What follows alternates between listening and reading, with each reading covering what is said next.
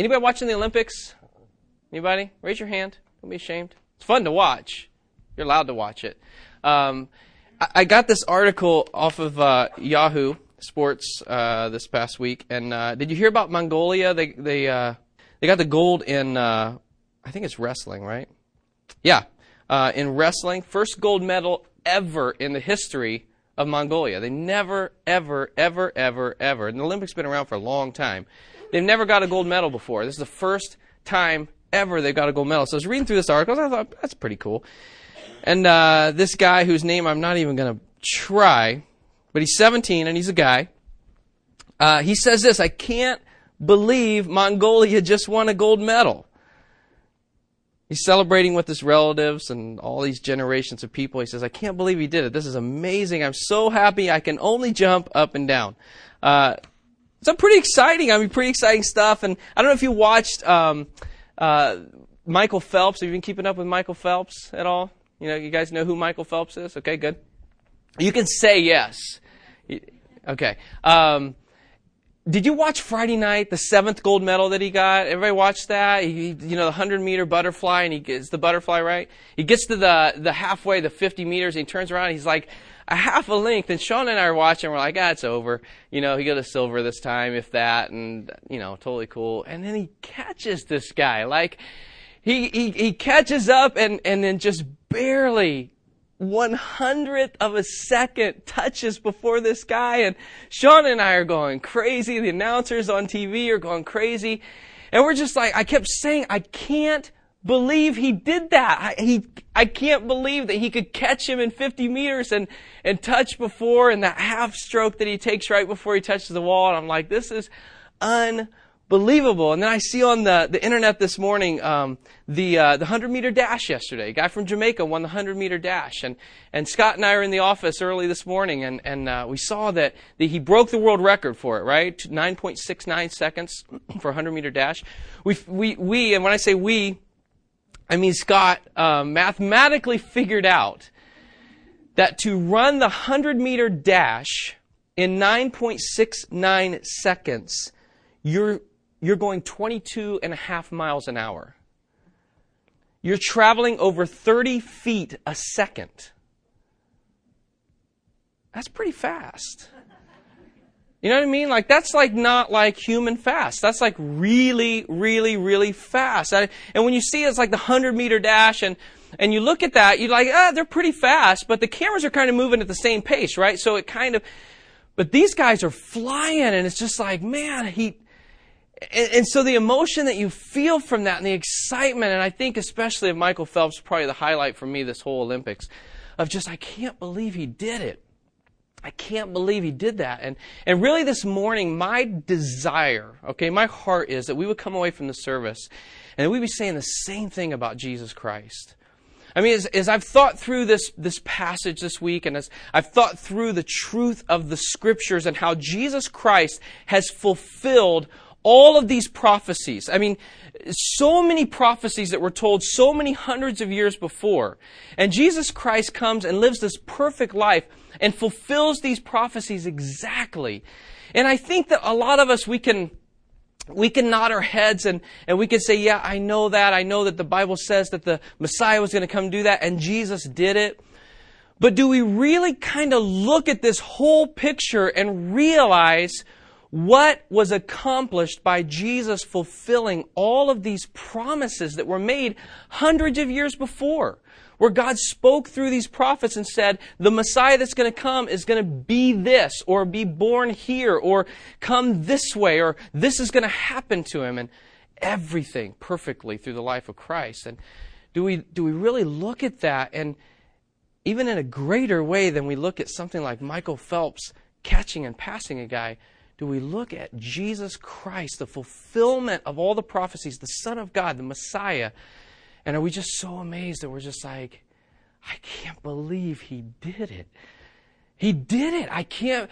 It's the Son of God, and he fulfilled all of these prophecies, and I can trust, and I can know, and I can celebrate. And really, that's my desire, is that this morning we would celebrate who Jesus Christ is.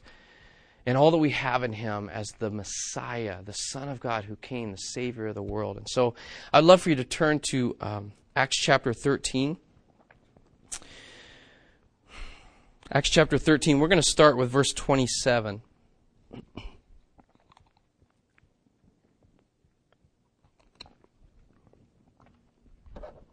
Acts 13, starting with verse 27, it says, "For those who live in Jerusalem," now let me preface really quick and remind you, we're in the middle of a sermon that Paul is preaching here, okay? So we're jumping into the middle of Paul's sermon for today's sermon, okay?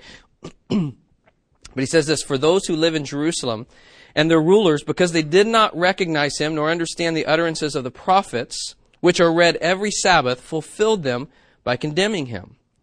And though they found in him no guilt worthy of death, they asked Pilate to have him executed. And when they carried out all that was written of him, they took him down from the tree and laid him in a tomb. But God raised him from the dead.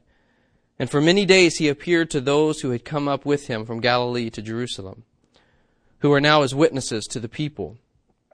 And we bring you the good news that what God promised to the fathers, this he has fulfilled to us, their children, by raising Jesus. As also it is written in the second psalm, 'You are my son, today I have begotten you.' And as for the fact that he raised him from the dead, no more to return to corruption, he has spoken in this way, 'I will give you the holy and sure blessings of David.' Therefore he says also in another psalm, 'You will not let your Holy One see corruption.'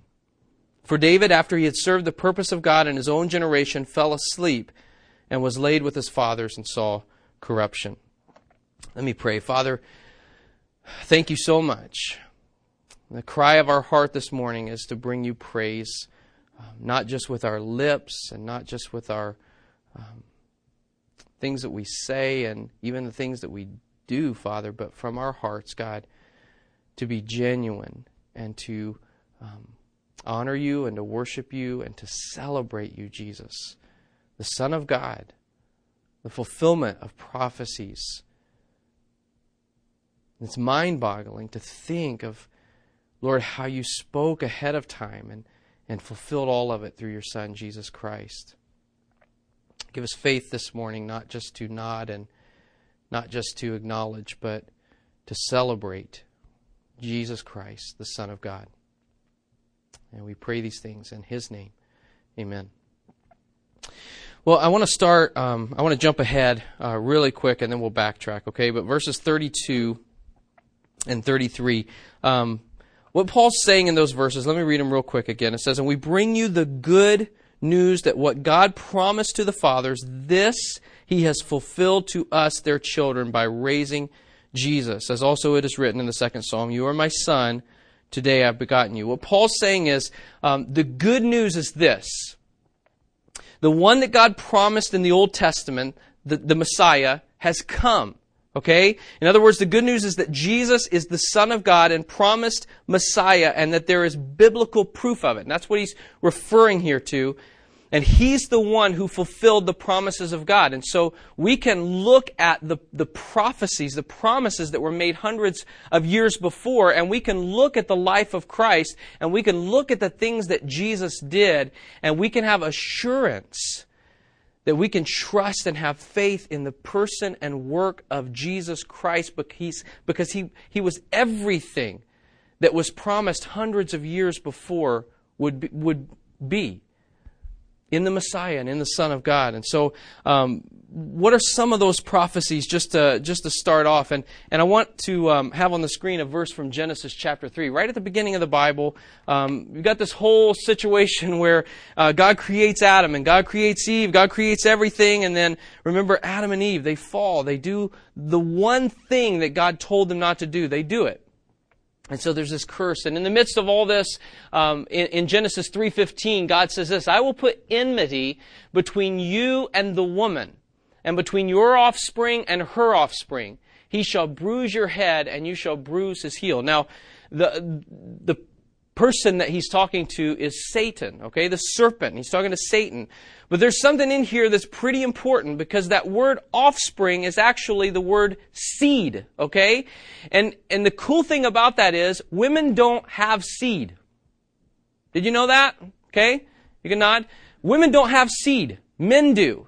And so from Genesis 3, there is a promise, a prophecy of a virgin birth that God is going to, through a man, bruise or crush Satan. And He's going to do it through the woman's seed, which is not there, okay? And so even from Genesis 3, there's this promise of one who's going to come who is born of a virgin. Isaiah 7:14, let that come up on the screen. It says this, "Behold, the virgin shall conceive and bear a son and shall call his name Emmanuel." There's another promise from the Old Testament where the Son, the Messiah, is going to be born of a virgin. Now that is a miracle, right?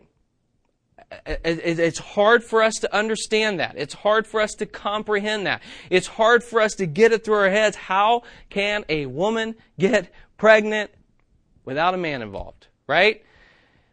But that was the promise from the Old Testament. That was the promise from Scripture and fulfilled through Jesus Christ. Matthew 1:18 through 23, Luke 1:26 through 35 tell the story of the birth of Christ and how an angel came and visited Mary, how an angel came and visited Joseph and said, "Don't worry, okay? What is happening is from the Lord. And you're the blessed, you're the chosen one who's going to carry the Son of God."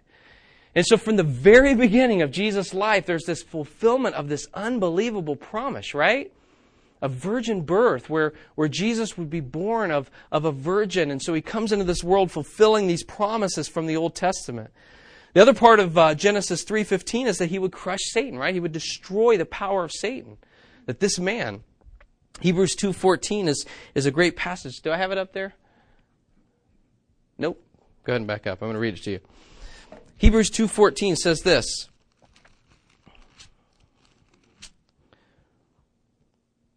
"He Himself," talking about Christ, "likewise partook of the same things that through death He might destroy the one who has the power of death, that is, the devil."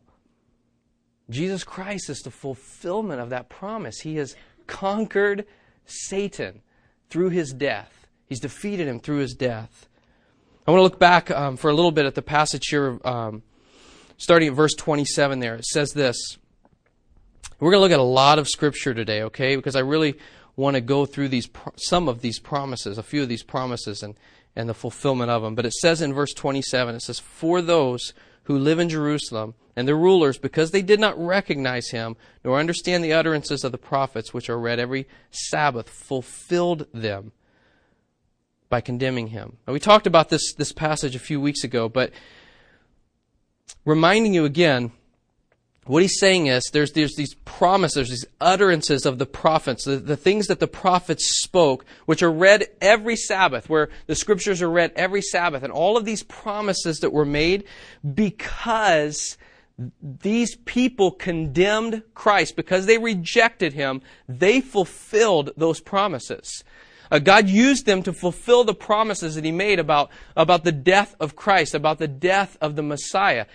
They were part of fulfilling those because they rejected Him. And really what Paul's saying is the fact that they rejected and condemned Christ is a proof that Christ really is the Son of God and that He really is the Messiah. Now, at the time, no way did people understand that. No way did people get that. Even the disciples, as they saw Jesus Christ hanging on this cross and suffering and dying, in their minds, they're like, we thought He was the one. We thought He was the Messiah. And we talked last week about Luke 24, right? The road to Emmaus and the two guys where Jesus is walking with these guys and they say to him, they don't recognize that it's Jesus, and they say to him, "We thought that He was the one to come. We thought Jesus was the one," and they killed Him. And Jesus then goes through and says, "Man, you missed it. Didn't you realize that this is what had to happen?" And their eyes are open to Him and all that. And so what Paul's saying is, by the fact that they rejected Him, by the fact that they condemned Him to die, they fulfilled, the Scriptures were fulfilled, the promises were fulfilled by them doing that. It goes on in verse 28 and it says, "And though they found in Him no guilt, worthy of death. They asked Pilate to have him executed. One of the craziest things about the death of Christ is he wasn't guilty of anything. I mean, you read the Gospels where the Pharisees, the Sadducees, the scribes, the rulers are assembled together to condemn Christ, and it says that they were making things up, and even their arguments were conflicting with each other. And you think through John 18:38, where Pilate says, I find no guilt in him. The one that was trying him brings him in front of the people and says, I'm going to let him go. I'll punish him and let him go because I find no guilt in him. In Luke 23:14 and 15, it says that Herod did not find guilt of any of the guilt that the chief priests and the rulers charged him. He found no guilt in Christ. He was innocent. And that's what it's saying here in verse 28. Even though they found in him no guilt, they had him executed. It's the fulfillment of prophecy. It's the fulfillment of things that were written hundreds of years before and that God said would take place through Jesus Christ. And it did. It happened because God was in control of all of it. To bring redemption, to bring forgiveness, to bring grace to people, to mankind. It goes on in verse 29. It says this, and when they had carried out all that was written of him, they took him down from the tree and laid him in a tomb. I love that. Not just what they wanted to do, what God had already said was going to happen.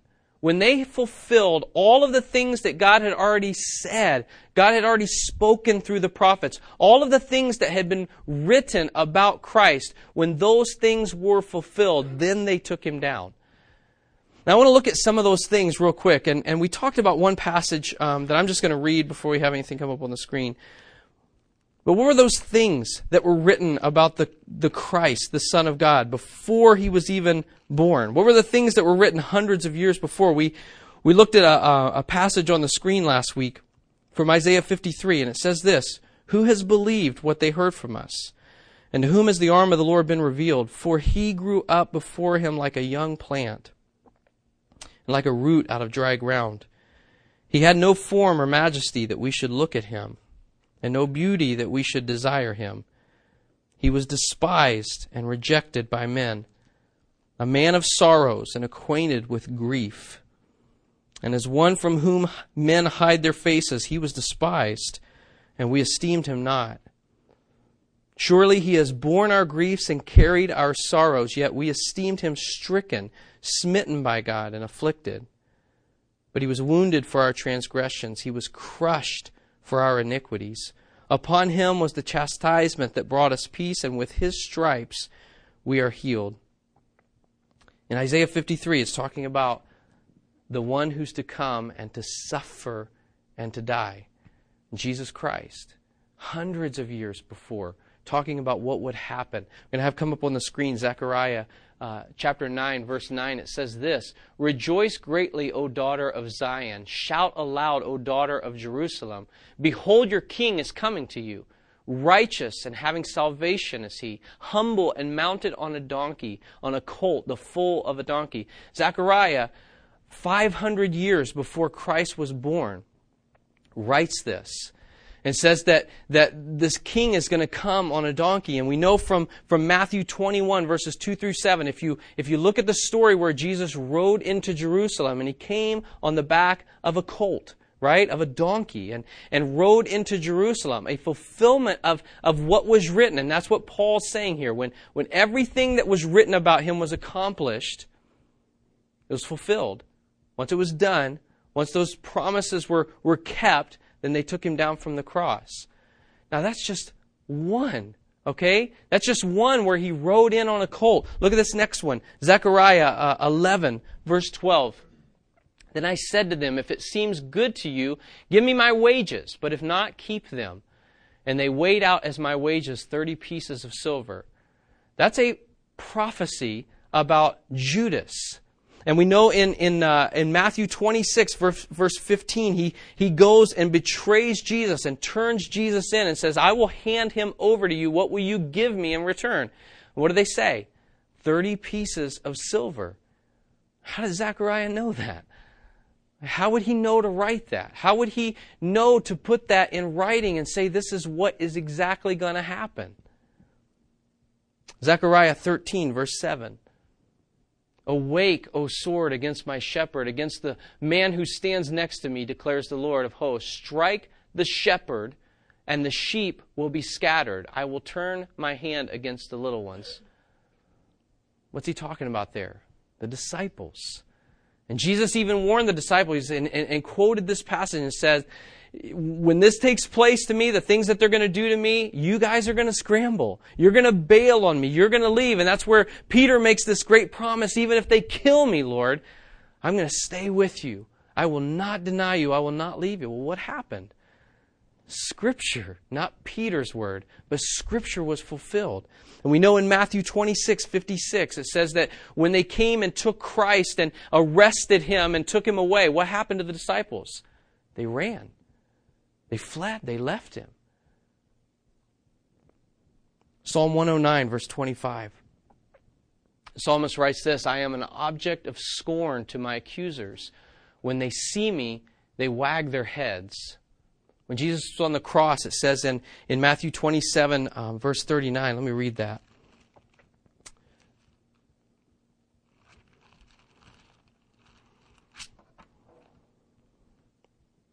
And those who passed by derided him, wagging their heads.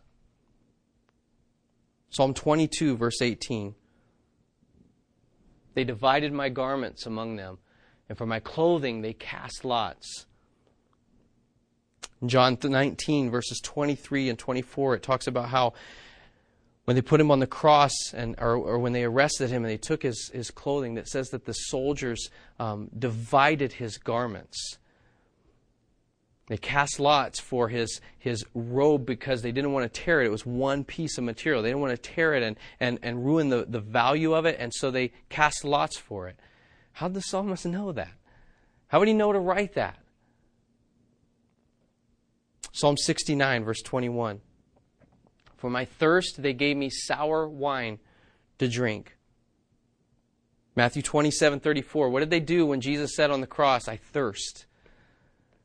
Took a sponge, right? Put it on the end of a stick and put it in sour wine and vinegar and held it up to his mouth to give him a drink. Psalm 22, verse 1. My God, why have you forsaken me? Why are you so far from saving me from the words of my groaning? Remember when Jesus was on the cross and he looks out and he says those words, right? My God, why have you forsaken me? Have you thought about that? What are the Psalms? Does anybody know what are the Psalms? You can say it out loud. Songs, right? They're songs. They're songs of worship. They're songs of praise to the Lord. And just think about that, okay? As Jesus is on the cross and he's looking out among these people and he says that one line, my God, why have you forsaken me? What would that have been? The title of a song, right? It would have been the first line or the title of a song. And imagine being there, and all those people knew the Psalms. I mean, in that culture, people knew what the Psalms said. They knew the Scriptures. They sang these things. They were purposeful in memorizing passages because they didn't have a Bible like this that everyone could take home. And so they would put all this to memory. And imagine Jesus on the cross just saying to them the name of this song, my God, why have you forsaken me? What does the rest of that song say? Why are you so far from saving me from the words of my groaning? Oh my God, I cry by day, but you do not answer, and by night, but I find no rest.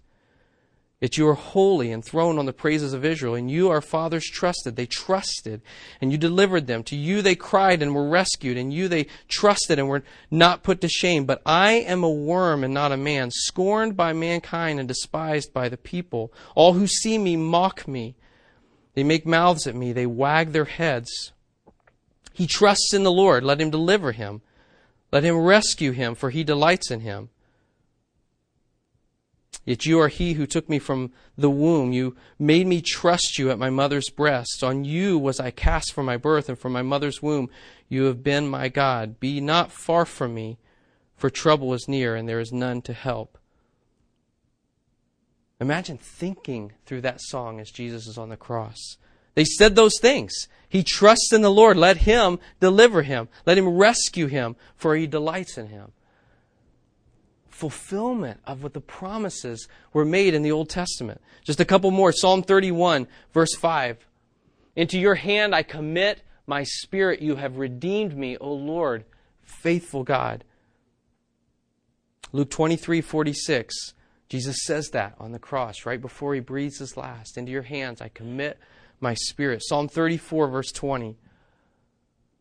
He keeps all His bones, not one of them is broken. Remember when He was on the cross and it was going to be the Sabbath and so they come to the soldiers and they say, you know what, let's get this over with. And so the soldiers go and they're going to break the legs of the people on the cross, the 3 guys on the cross, so that they can't breathe anymore. So they can't push themselves up and they can't take a breath and they'll die quickly that way. And when they come to Jesus, what do they find? They find He's already dead. And so they pierce Him in the side and check and see if He's really dead. And they didn't have to break a bone in His body, just like was promised in the Old Testament. That He wouldn't have bones broken. And even though the 2 soldiers the 2 criminals that were right beside Him had their legs broken, they didn't do that to Christ. That's fulfillment of promises. That's fulfillment of things that were said hundreds of years before. John MacArthur says this: the very fact that the Old Testament predicted that the Messiah would be crucified is amazing. Crucifixion was not a Jewish form of execution, if indeed it was even known to them in the Old Testament times. Yet, Psalm 22 and Numbers 21 picture such a death. They didn't even crucify people, and they probably didn't even know about it. And yet God spoke through these men 500 or more years, depending on the prophecy, and said that this is what's going to happen to the Son of God. And it happened. And that's what Paul's saying here. When everything that was written was fulfilled, then they took Him down from the cross. One more thing, His burial. Isaiah 53 verse 9 says this: and they made His grave with the wicked and with a rich man in his death. Most people who were executed, their bodies were tossed into a mass grave. That didn't happen to Jesus. That's what Isaiah is saying here. They made His grave with the wicked. That's what should have happened. It should have just been where He was tossed in with a bunch of other people, but instead with a rich man in his death. What happened to Christ when He was on the cross and died? A rich man, Joseph of Arimathea, came and requested His body so that he could give Him a proper burial. And it wasn't handled the same way. Fulfillment of the things that were written about Christ. How would Isaiah have known to write that? How would Isaiah have known to do that? I just wonder as we think through those things, as we look at the prophecies that were written so many hundreds of years before, and we look at Jesus, the person of Jesus who fulfilled every single one. And by the way, we're just scratching the surface. There are so many more things that were fulfilled through Christ, and so many things that are yet to be fulfilled that were promised. But I wonder, as we look at those things and as we think through how Christ fulfilled them, how does that compare to the Michael Phelps race? Honestly. Not just me calling on you to say it's better. Honestly, in my heart, what we prayed at the beginning, the cry of my heart is to bring you praise from inside. And inside, can I honestly say that I look at the person of Jesus Christ and how He fulfilled all of these promises, and I'm way more excited about that than I am about Michael Phelps touching one fingernail in front of someone else. That's tough, isn't it? I was pretty vocal in my living room about Michael Phelps. I was pretty excited. I was yelling a lot about it. In my heart, do I rejoice? Am I just as amazed? Am I just as excited? Am I just all of those emotions that come with knowing incredible truth? Emotions follow that. I mean, you proved that this week when you watched that race, probably. You proved the emotions that come from seeing something unbelievable happen.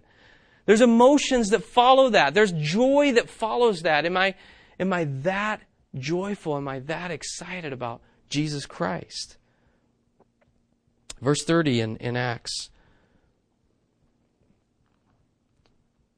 It goes on, it says, but God raised him from the dead. God raised him from the dead. Of all the proofs, of all the fulfillments of prophecy, this is the greatest fulfillment and the greatest proof that Jesus really was the Son of God, right? Romans 1, verse 4, was declared to be the Son of God in power according to the Spirit of holiness by His resurrection from the dead, Jesus Christ, our Lord. He was declared to be the Son of God by His death and by His resurrection from that. You know, Paul's sermon is, if you go back through and read from the beginning of Paul's sermon, where it really starts in verse 13 of Acts 13, and you read through the end of the sermon, especially through that first half, what do we talk about he's doing? Talking about how all of the Old Testament, all of those things from the Old Testament were looking ahead to the climax of history, Jesus Christ. All of those things from the Old Testament are looking forward. They're looking ahead to what is to come. And everything since then is looking back at the climax of history, Jesus Christ.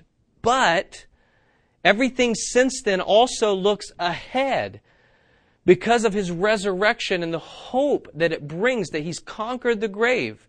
And He's giving us hope of eternal life because He conquered death. He conquered the grave. And so now we look back on this pinnacle of history and what everything was created for, redemption, for God to be glorified through His Son, Jesus Christ. And we look back on that, but we also look forward at the hope that we have through the resurrection.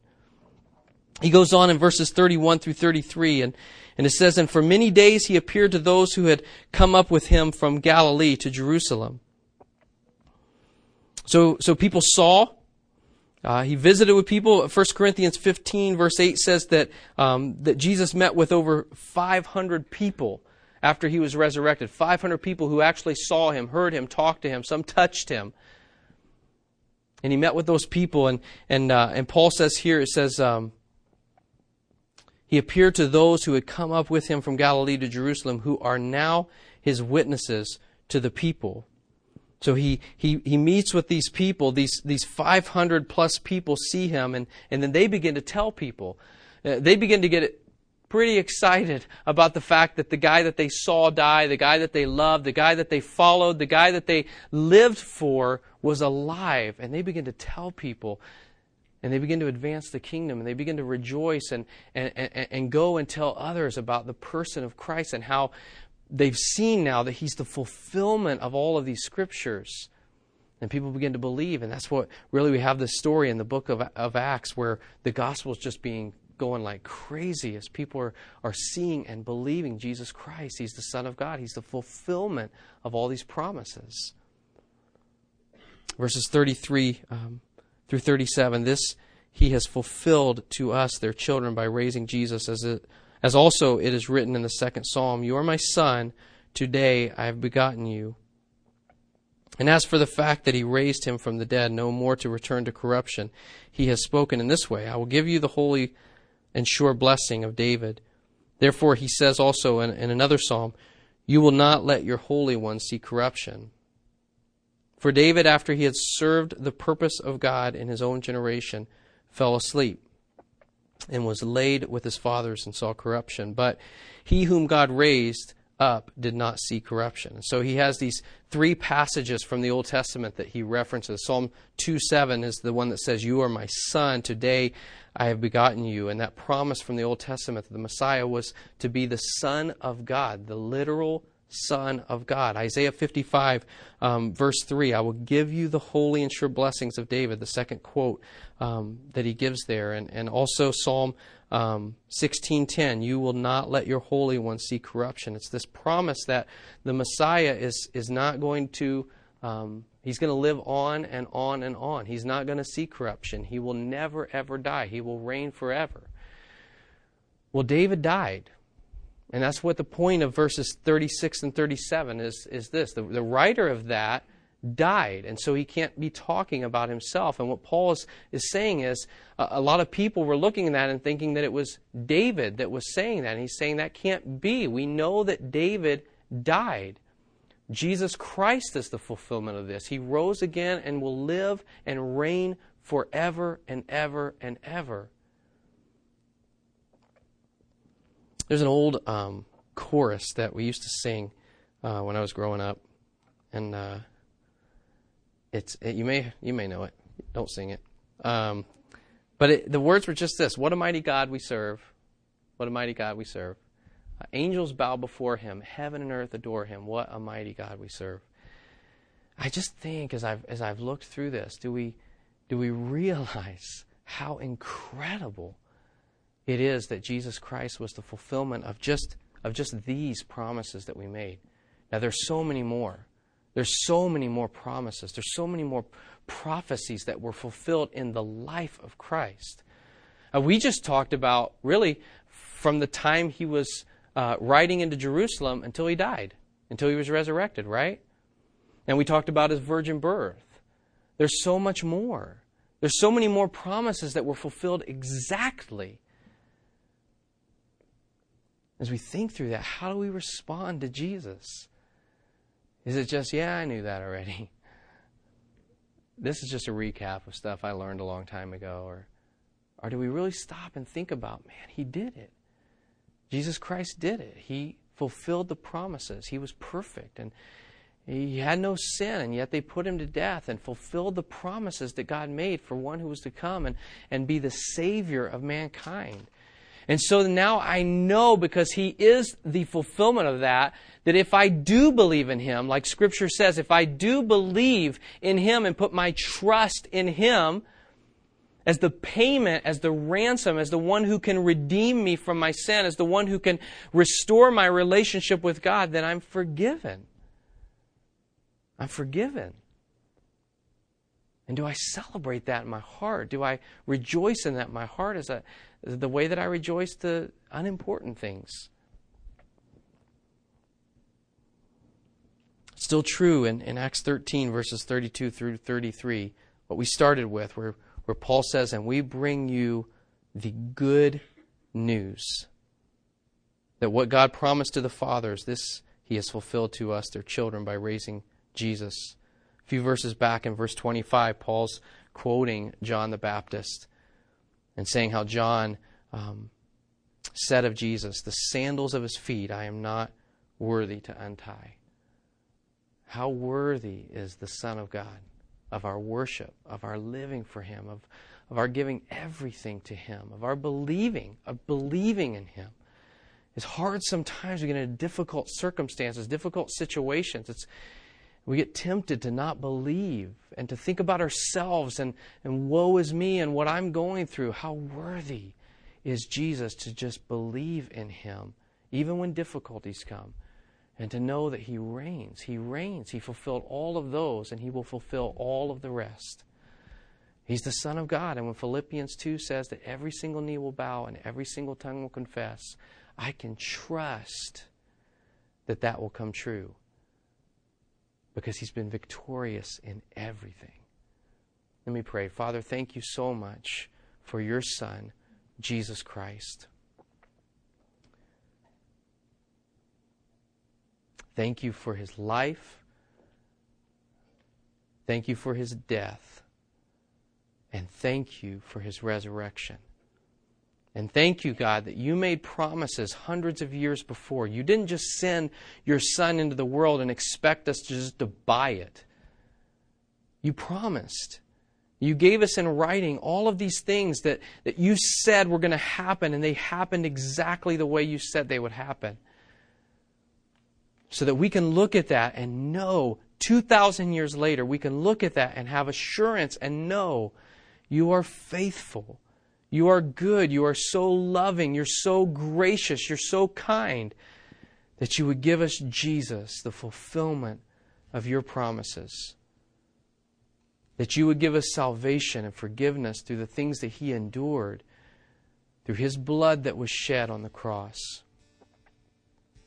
May we not take that for granted today, Lord. May we not just go from here and having heard another Sunday school lesson. May we look at Your Word, and may we look at Your Son, And may we celebrate in a way we've never celebrated before in our lives.